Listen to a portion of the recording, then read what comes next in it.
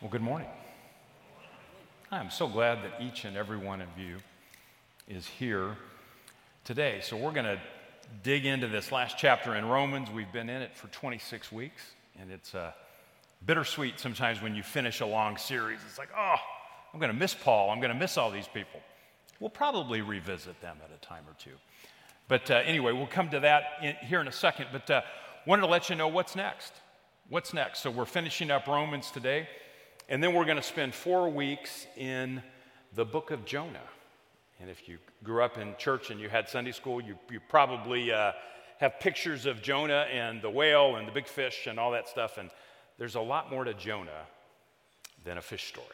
So we're going to look at Jonah, the gospel on the run. And there's we're going to look at the character of God. We're going to look at Jonah as this kind of wayward prophet on the run, and there's a little bit of Jonah in all of us. So we'll dig in there, and then as we get into the fall, we're going to look at really what does it look like to live a Jesus-centered, gospel-centered life in the context of church, of home, of work, and in particular in about mid-August, we're going to really dive into what really matters to us as a church, kind of set some vision moving forward. So really excited about that. And today we're in Romans 16, and you'll see here in a second, Paul's going to mention all these people, and he's going to thank all these people. He's going to commend all these people. And we have two of our people, Greg and Shirley Carlson, who have been longtime members of Community Church of Greenwood and have been fighting the good fight in the mission field with One Mission Society for a long time. And they're going to move to Australia here at the end of July. And we're going to send them off July 14th. We're going to have a dessert pitch-in out here in the Grove, and we're going to pray for them. So, oh my goodness, we love them, and we're going to miss them, and we're going to pray for them as they go. But the great thing about this whole Jesus gospel thing is we never really have to say goodbye, right? We never really have to say a final goodbye. So hope to see you on the 14th as we pray for the Carlsons. So we're in Romans 16. Let me transition us there. And my outline people, my structure people. I know you're there. All right, I'm going to give you a picture. Okay, we're going to get a picture of the church. We're going to get a warning to the church. Then we've got a promise for the church. And then I'm going to give you a concrete plan that you can walk away with today. If you're not an outline person, that's fine. Just hang on for the journey. All right, let's go. Are you with me? All right, here we go. Romans 16, verse 1. I commend to you our sister Phoebe. Okay, if you haven't been with us on the journey, so glad you're here. This is the last one. The I here is Paul, the Apostle Paul. Paul is writing to this church, these little house churches in Rome, and this looks like a just kind of throw away. I'm just mentioning a bunch of names, but it's a lot more than that. I commend to you our sister Phoebe, a deacon of the church in Cenchrea. I ask you to receive her in the Lord in a way worthy of his people, and to give her any help she may need from you, for she has been the benefactor of many people, including me. So Phoebe is the one who has taken this letter and read it to the church, probably fielded a lot of questions along the way. Greet Priscilla and Aquila, my co-workers in Christ Jesus. They risk their lives for me. Not only I, but all the churches of the Gentiles are grateful to them. Greet also the church that meets at their house. Greet my dear friend Epanetus, who was the first convert to Christ in the province of Asia. Greet Mary, who worked very hard for you. Greet Andronicus and Junia, my fellow Jews who have been in prison with me. They are outstanding among the apostles, and they were in Christ before I was. Greet Ampliatus, my dear friend in the Lord. Greet Urbanus, our co-worker in Christ, and my dear friend Stachys. Greet Apelles, whose fidelity to Christ has stood the test. Greet those who belong to the household of Aristobulus. Greet Herodian, my fellow Jew. Greet those in the household of Narcissus who are in the Lord. Greet Tryphena and Tryphosa, those women who work hard in the Lord. Greet my dear friend Persis, another woman who has worked very hard in the Lord. Greet Rufus, chosen in the Lord, and his mother, who has been a mother to me too. Greet Asyncritus, Phlegon, Hermes, Patrobas, Hermas, and the other brothers and sisters with them. Greet Philologus, Julia, Nereus, and his sister, and Olympus, and all the Lord's people who are with them. Greet one another with a holy kiss. All the churches of Christ send greetings. Some of you may be thinking, good night, why are we looking at this list of people? Of all the things you could preach on, why this list? I think this list is incredibly important. Because part of what Paul's going to say is, you know what? I've given you all this theology. We've talked about justification and sanctification and glorification and all these fancy theological terms which are absolutely critical and important. But don't forget the people. Real people in the middle of it all. So what do we see in this list? I want to highlight a few things that I believe are really critical for us to see. First of all, we see a diversity in background and ethnicity. We see Jewish names. We see Gentile names. If you've been with us, we've talked a lot about these disputable matters. These were real conflicts that they had about what really matters. What do we keep from our traditions? What do we need to let go of? How do we live with one another? How do we not divide? But these conflicts are not in the abstract. They're always personal. They're always real people. Okay, I'm going to give you some practical stuff here in a few minutes, but right now I want you to even be thinking, where do you have conflict? Where might there be a spirit of divisiveness? But they're up close and personal here, real families, different backgrounds. There's a diversity in gender, men, women, single, couples, married couples, all working together, all sacrificing, all leading, all risking their lives and their livelihoods for the kingdom. Now, as we see this picture, almost 2,000 years ago, remarkably countercultural. This was a time when women had very little status. And to see Paul mentioned by name, all these women, leading, serving, sacrificing, what a beautiful picture. I believe that's a great model for us to even look at now. So think about that. Diversity in wealth. Phoebe's a wealthy benefactor. She kind of funded a bunch of stuff. Priscilla and Aquila led a church in their home. Others belonged to the household of Narcissus. Diversity in jobs. Some had the resources to work full-time for the church. Others kept their day jobs. Diversity in work and fruitfulness. Tryphena and Tryphosa, great names right there. They work hard, but Mary and Persis work very hard. Some are commended for their exceptional courage. Andronicus and Junia are outstanding among the apostles. I wonder, sometimes when I look at Scripture, I wonder, what about the folks that were sitting there and said, is he going to mention me? How come my name's not mentioned? There's a humanness to this. I just wonder these things. But Paul's going to commend these people, and he's not afraid to say, thank you,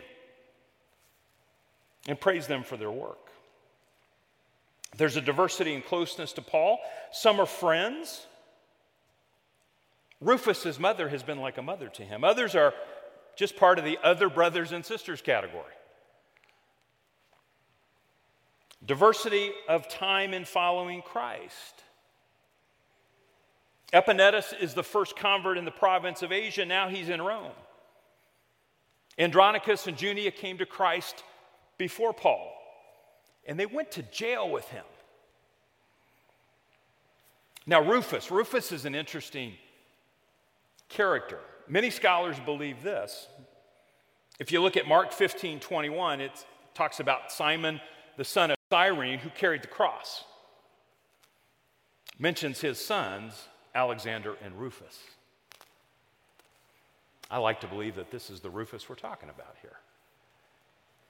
Simple argument is they wouldn't have mentioned his name back then if he didn't become somebody in the church.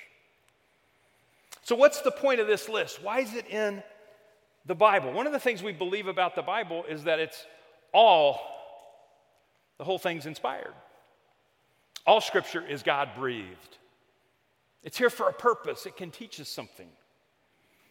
We get a picture of the church. We get a vision of the church. That is so beautiful. It's a diverse, multi-ethnic, but all united in Christ. That's the picture that we see. Points us to Galatians 3:26 through 29. Paul says this, "So in Christ Jesus you are all children of God through faith. For all of you who were baptized into Christ have clothed yourselves with Christ. There is neither Jew nor Gentile, neither slave nor free, nor is there male and female, for you are all one in Christ Jesus. If you belong to Christ, then you are Abraham's seed and heirs according to the promise." What a vision, what a challenge. And I believe it challenges us to ask a question today. Where have we failed to value, to celebrate, to live out this vision? Where have we failed? Now, as we think about our particular time,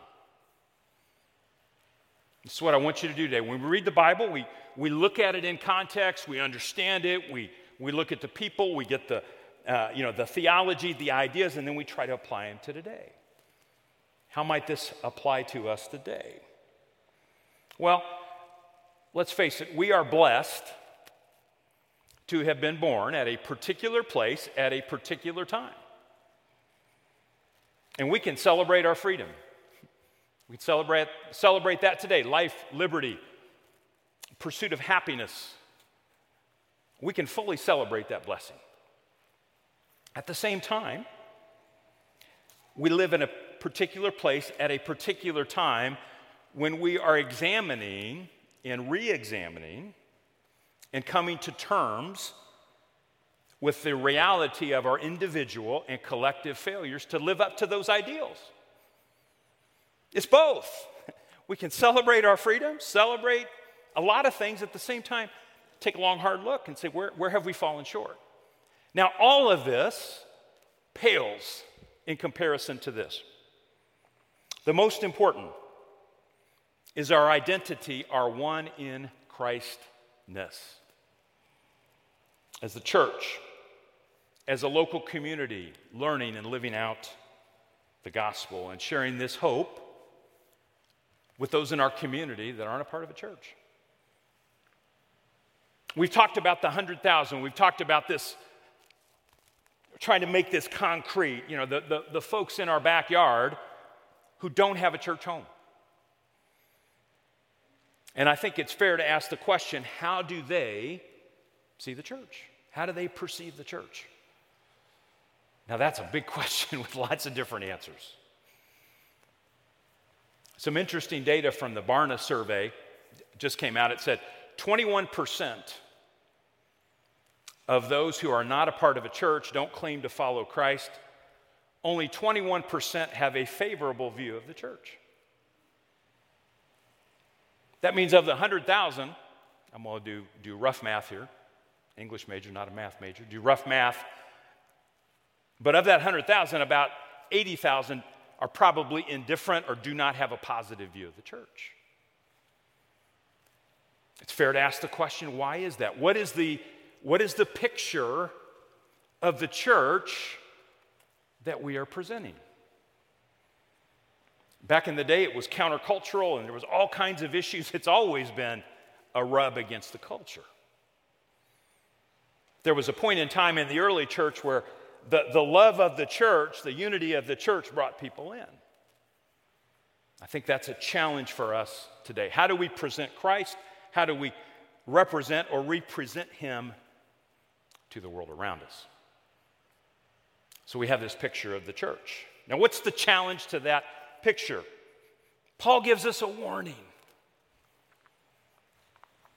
How many of you like warnings? Do you like to be warned? If something bad's coming, I would want to be warned. Paul's going to give a warning. He says, verse 17, I urge you, brothers and sisters, to watch out. Watch out for those who cause divisions and put obstacles in your way that are contrary to the teaching you have learned. Keep away from them, for such people are not serving our Lord Christ, but their own appetites. By smooth talk and flattery, they deceive the minds of naive people. What does division look like? What what does that look like? Well, Paul says their core problem is that they serve their own appetites, not Christ. Now, let me make a distinction. I think it's really critical. Really critical. There's a huge difference between divisiveness and genuine debate in love. Are you with me on that?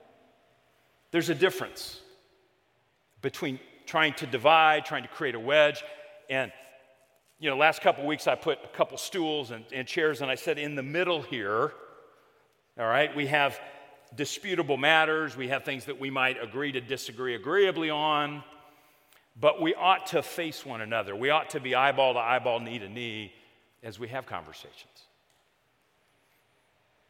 I hope you're having some conversations with people. As your kids get older and they start to ask you questions and all that, okay, don't be afraid. Let's have those conversations. Let's listen. Let's do those things. Difference between that and division that is really meant to build somebody else up and not Christ. How do you know? Ask yourself the question, who's getting the glory? Whose reputation is being built up or torn down? Now, in Paul's day, the challenge was, in many ways, making some secondary, disputable issues primary and adding to the gospel. It was, you can't eat this meat because it was sacrificed to idols. Certain days mean more than other days. There were all these issues that they had to confront. The history of our church, the history of the Church Universal, has fought those battles over years. If you've been in church for a minute, you know that not everybody likes the same kind of worship music. Not everybody likes to do church the exact same way. So how do we not be divisive? How do we have those conversations in genuine love, but not be divided? In Paul's day, there was teaching contrary to the gospel, and there was a style of smooth talk and flattery that deceives. We all like to be flattered. Paul says, watch out, be careful. Sometimes it's more about personality and power. There's a pattern of this world. Paul said that earlier. He said, hey, look, don't conform to the pattern of this world. This is the way of the world. Deception, flattery, power. I'm giving something to get something in return. Beware, watch out. That's the warning. That's the warning. Let's go on to verse 19. Everyone has heard about your obedience. It's a nice thing to hear. Everyone has heard about your obedience. So I rejoice because of you, but I want you to be wise about what is good and innocent about what is evil. Paul's saying is, look, be an expert in what's good. Be an expert in that. Study that. Be wise in that. But don't even be a beginner in what's evil. Don't even start. Don't even entertain that. Watch out. What are you allowing to influence you? What are you taking in? These are some questions you want to think about. Now, let me give you a promise and then a plan. Here's the promise. Oh, it's a good one. Go to verse 20. The God of peace will soon crush Satan under your feet. The God of peace will soon crush Satan under your feet. There's an old church camp song we used to sing. Some of you are nodding at me. I won't sing it. I haven't had my 5 lessons from Matt yet to teach me how to sing. But that's a victory song. That's a promise of victory. That goes all the way back to Genesis 3. Adam and Eve, a little division, the serpent, Satan, the evil one. God curses. The snake says there will be enmity. There will be division. He will crush your head and you will strike his heel. This prophecy is fulfilled. Jesus will crush the serpent. The God of peace will have victory. The God of peace will have victory. Now, this is the promise for the not yet. It's a future deal. Victory. Big picture. Whatever you're going through right now, the promise is Jesus is going to have ultimate victory. Whatever pain you're going through, whatever junk you're going through right now, Jesus will have victory. That's the promise. We know who wins. What that looks like, we might debate, but we know who wins. Jesus is coming back. Nobody knows when, but he will win. He will have the victory. We can sing about that. We can celebrate that. In our lowest times, we can rejoice that that's true. The heart of the gospel is Jesus has defeated the power of sin and death. Disease, decay, all that Jesus has won. That's already, in some ways, he's already paid the price. He's already done those things. That's what we've talked about in Romans. But the not yet is to come. That's great news. The other part of that good news is the promise is for the right now. In the middle of the mess, Jesus is there and has victory. In the middle of it. Paul says this, the grace of our Lord Jesus be with you. And then he takes a turn. He goes back to the people, which I absolutely love. As I've studied this, he's going to give this brilliant, promise of victory and doxology and all that at the end, but he's got to go back to the people first. The grace of our Lord Jesus be with you. And then verse 21, Timothy, my co-worker, sends his greetings to you, as do Lucius, Jason, and Sosipater, my fellow Jews. I, Tertius, who wrote down this letter, greet you in the Lord.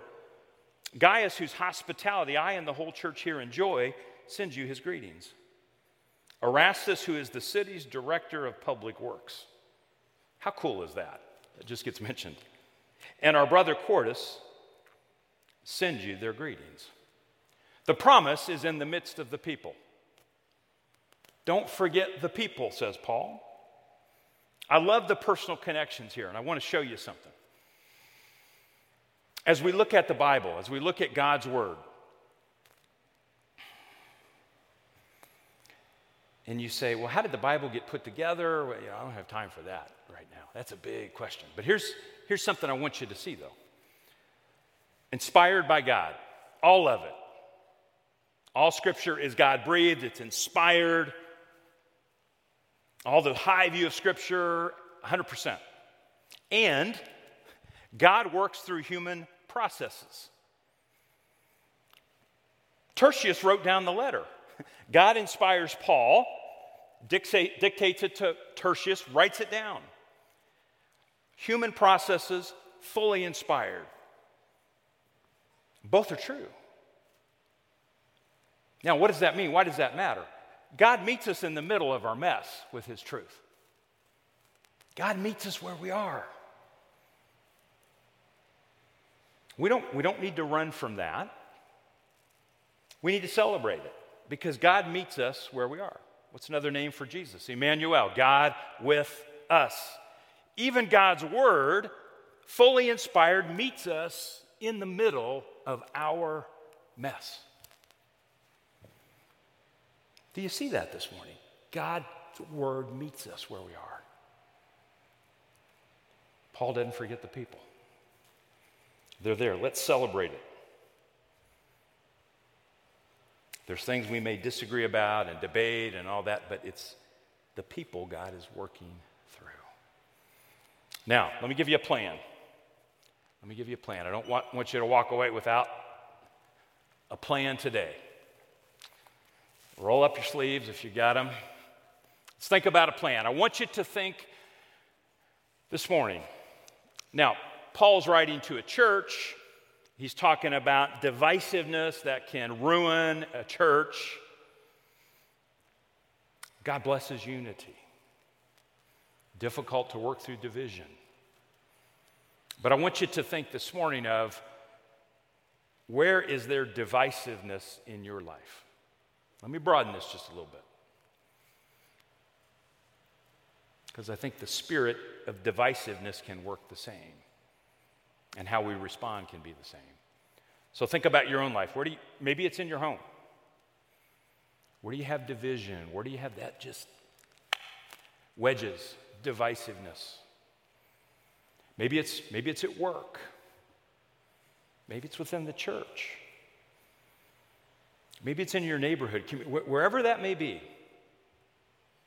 Wherever that is, where might there be divisiveness? Paul says, watch out, watch out, watch out. Let me warn you. Don't step in the hole. Don't fall off the cliff. I'm going to warn you. I'm going to give you this promise. Now let's put a plan in place here. I want to give you four steps as you think about this. Kind of in light of what God has for us today. Because Paul's saying, look, don't be naive. Don't be naive. Don't be simple. Think. Open up your eyes. Be wise. When you see division, when you feel like unity is under attack, let me give you four things. First of all, preach. Preach the gospel to yourself. You don't need me every day to preach. Preach the gospel to yourself. Okay, what's the gospel? It's the good news that Jesus defeated the power of sin and death and rescues all who believe in him. And it begins with this idea that all have sinned and fall short of the glory of God. That's an all-inclusive statement. We begin there. Now, the good news is, Matt read it in Romans 8. There's now no condemnation for those who are in Christ. There's no shame. That wrath of God has been removed. We've been reconciled. We actually have the opportunity when we receive Christ, when we believe in him, we become children of God. We have to preach that. Whether you're going into a difficult meeting at work with your boss, whether you're going on a family vacation and there might be difficult relatives, whatever the situation, preach the gospel to yourself. Start there. Oh, okay. What does that produce in me? Some humility. I didn't do anything to earn it. Now, then I want to pray. I want to pray the gospel. Okay, I'm going to preach it to myself. I'm going to pray the gospel. And I want to give you a prayer. And this is straight out of Philippians 1, 9 through 11. And this is how Paul prayed. Paul didn't necessarily say, hey, I want your problems to all go away. I want life to be easy. I want it to be all rainbows and unicorns. No, he said, look, this is my prayer. This is my prayer, that your love may abound more and more in knowledge and depth of insight, so that you may be able to discern what is best and may be pure and blameless until the day of Christ, filled with the fruit of his righteousness to the honor and glory of God. Now, when we pray that prayer, my discernment, my ability to say, hey, this is my next right thing to do, comes out of love. It comes out of love. Not just generic Hallmark card, no offense to Hallmark card love, but not generic attachment love. Jesus died for me. This is how he demonstrated his love. It's that attachment love that I can then show to others. But that's what I'm praying for, that my love would abound. You may say, well, I'm really mad at that other person. I don't want my love to abound. Keep praying. Keep preaching the gospel. Now, then I want to process through the filter of the gospel. Again, make it concrete. Think about your situations right now, whatever it is you're going through. The gospel can be a filter for us. What's a filter do? It keeps the nastiness out. My court for many years has looked like a used car lot because I've had kids in old cars. I think the last one died. I have a tow truck in my contact list. I think it's the third Gallman vehicle to go that way. Probably because the oil didn't get changed enough. That oil filter didn't get an opportunity to do its thing. But what does a filter do? It filters out our pride, your pride, my pride. That says, hey, this is really about my power. This is about me getting my way.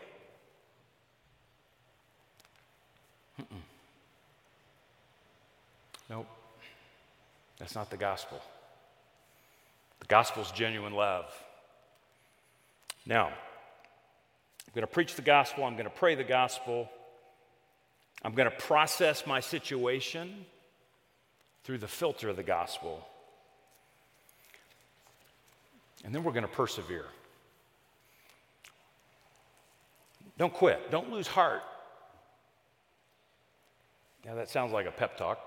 It's a little bit of that. But it's rooted in God's love for us. It's rooted in, hey, I'm ready to give up on somebody. Have you been there? Have you been ready to give up on somebody? Jesus didn't give up on you. He didn't give up on me. Persevere. Persevere in genuine love. Love that's not hypocritical. Love that's not giving to get what I want. Persevere. Jesus persisted. Jesus persevered for us. So what do? We go through this process. Again, everybody's got a different situation. But I get my mind right. I preach the gospel to myself. I get my heart aligned as I pray. I have the wisdom to see, discern.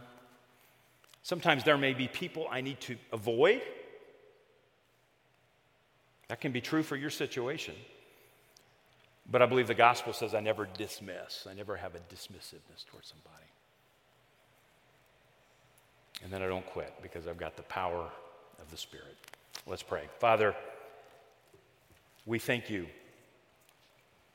Oh, we thank you for the gospel. We thank you for giving us Jesus. We thank you for the power of your word. And Father, I pray for each one of us that as we just filter our own lives through the gospel, that you would show us our next right thing and remind us who we are as your children. It's in Jesus' name that we pray. Amen.